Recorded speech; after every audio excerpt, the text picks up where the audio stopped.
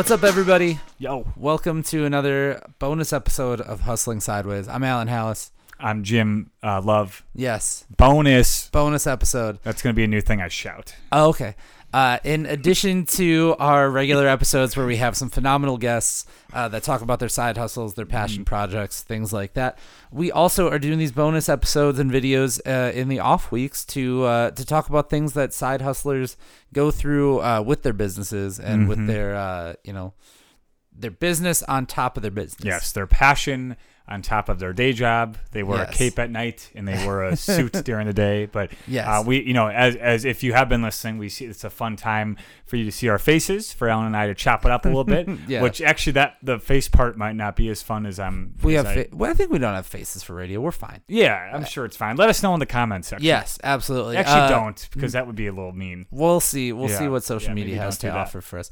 But today we are talking about something that all sorts of people with side hustles deal with, and we were thinking about it. What do we want to talk about today? And I was just kind of looking back on like the perspective of like when I started. Started writing. I run a music website. Jim's a motivational speaker. We both set out to do something. But over time, because you become experienced in these sorts of things, maybe your plans change or your vision of what the end goal is changes, because when you set out to do something, it's not necessarily fully fleshed out to what you think it's going to be. And that's a good thing. Like, you evolve and you get older, you mature, right? And you realize, like, where do you need to focus on? What's the most important? Who the audience is? Like, all those things are good and part of the maturation process of doing something that you love doing. So we both sort of have our stories. Do you want to start with Sure. how yours has changed a bit? Yeah. So going into this, I really thought that this was going to be something that, honestly, and it's going to sound selfish, this was going to be the thing that was going to break for me, and I was going to make a ton of money at it right away, right off the bat. It was going to be huge, and it was going to be the biggest deal, not only in my city but beyond Milwaukee. How'd that go? It didn't. So it was like I started the website. I started running Breaking and Entering in 2014, and it was the blog era of music. Is how you discovered music. Yeah. It was on publications and websites. I didn't really know. I remember saying, okay, prior to this, I should point out, I was producing music. I thought that was gonna pop at some point. I could make videos. I was shooting videos. I thought that was gonna pop.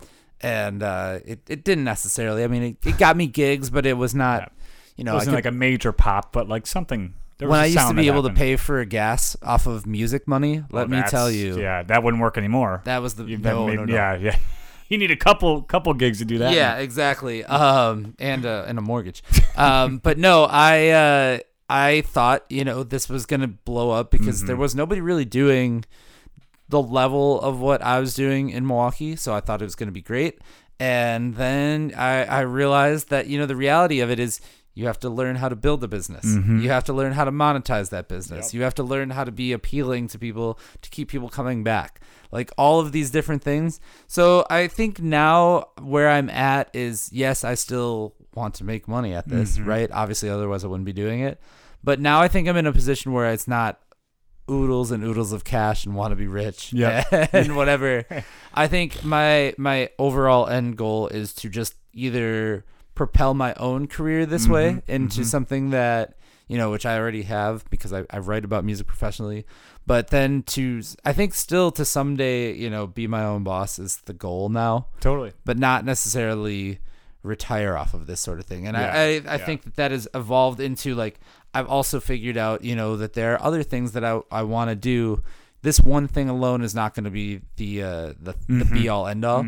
So like, it kind of gives me the freedom though to go into new directions and try different things. Oh, totally. That is creative this freedom. Podcast being one of them. Correct. I was going to say for both of us in that sense. Yeah. So that's kind of how it's changed for me, is that I don't think that this one avenue is going to be my own, path to riches and stardom and whatever. Totally. Oodles and oodles of cash as well. Oodles and oodles of cash, yes. It would be nice. But I wouldn't hate it. Yeah, I wouldn't say no, but I've realized that it's going to be a combination of things that's going to be make me a successful person to myself.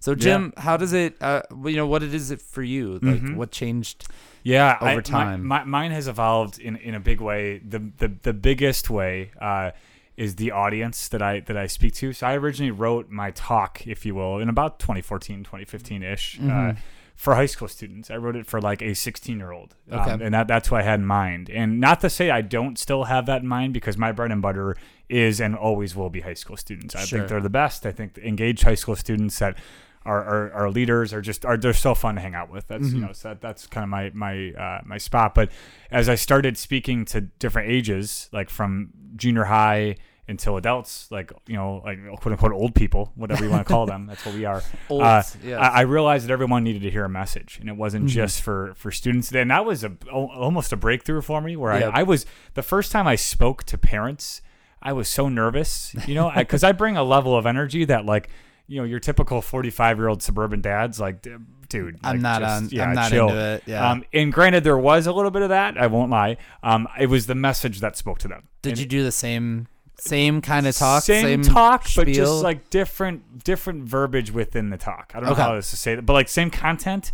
I just sort of like mixed some words up that weren't like, I didn't use the word cray as much. Yeah. Right. Yeah, like different things keep like that. that. To a minimum. Keep that to a minimum. But sure. I realized that the content and the overall theme of self-love and authentic leadership was still important to them. Right. And, parents are just kids who have been around the block a couple times. That's really what it is, and needed to also hear a message. That's your pearl of wisdom right there. Take it as you will. Parents are just kids that have been around the block. Exactly. And so that was a big one. And now I realize I can speak to any age, which, shout out if you need someone to come speak to your group, any age.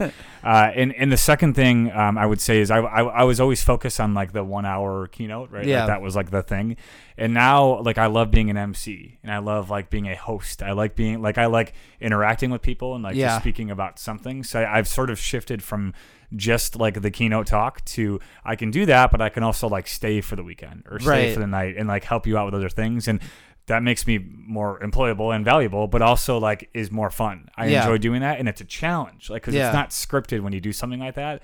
I'm sort of in the moment, and that's why I have to be like wittier, I have to be like whatever, and I like doing that. So I shifted that whole thing of like, hey, I'm a keynote speaker, come get me, to now like I am a speaker that can serve whatever purpose you need me to serve in, and that's a big difference. And not everyone has that, and I like being in that role of being like a multifaceted type of person. So both of those things have made me just generally more accessible from either an age perspective or a role perspective, depending on what the event is. For sure. It allows you to flex a different muscle, creatively. Exactly. So, that is how it has changed for both of us. We obviously want to know, if you're watching this or if you're listening to us, shoot us a line. Let us know how your side hustle has changed and evolved over time, and how your aspirations and your goals have changed. We want to hear from you. Yes, absolutely. We want to hear from you. So if you don't follow the show, you can do that. You can subscribe to our podcast, the Hustling Sideways podcast, wherever you get your podcasts.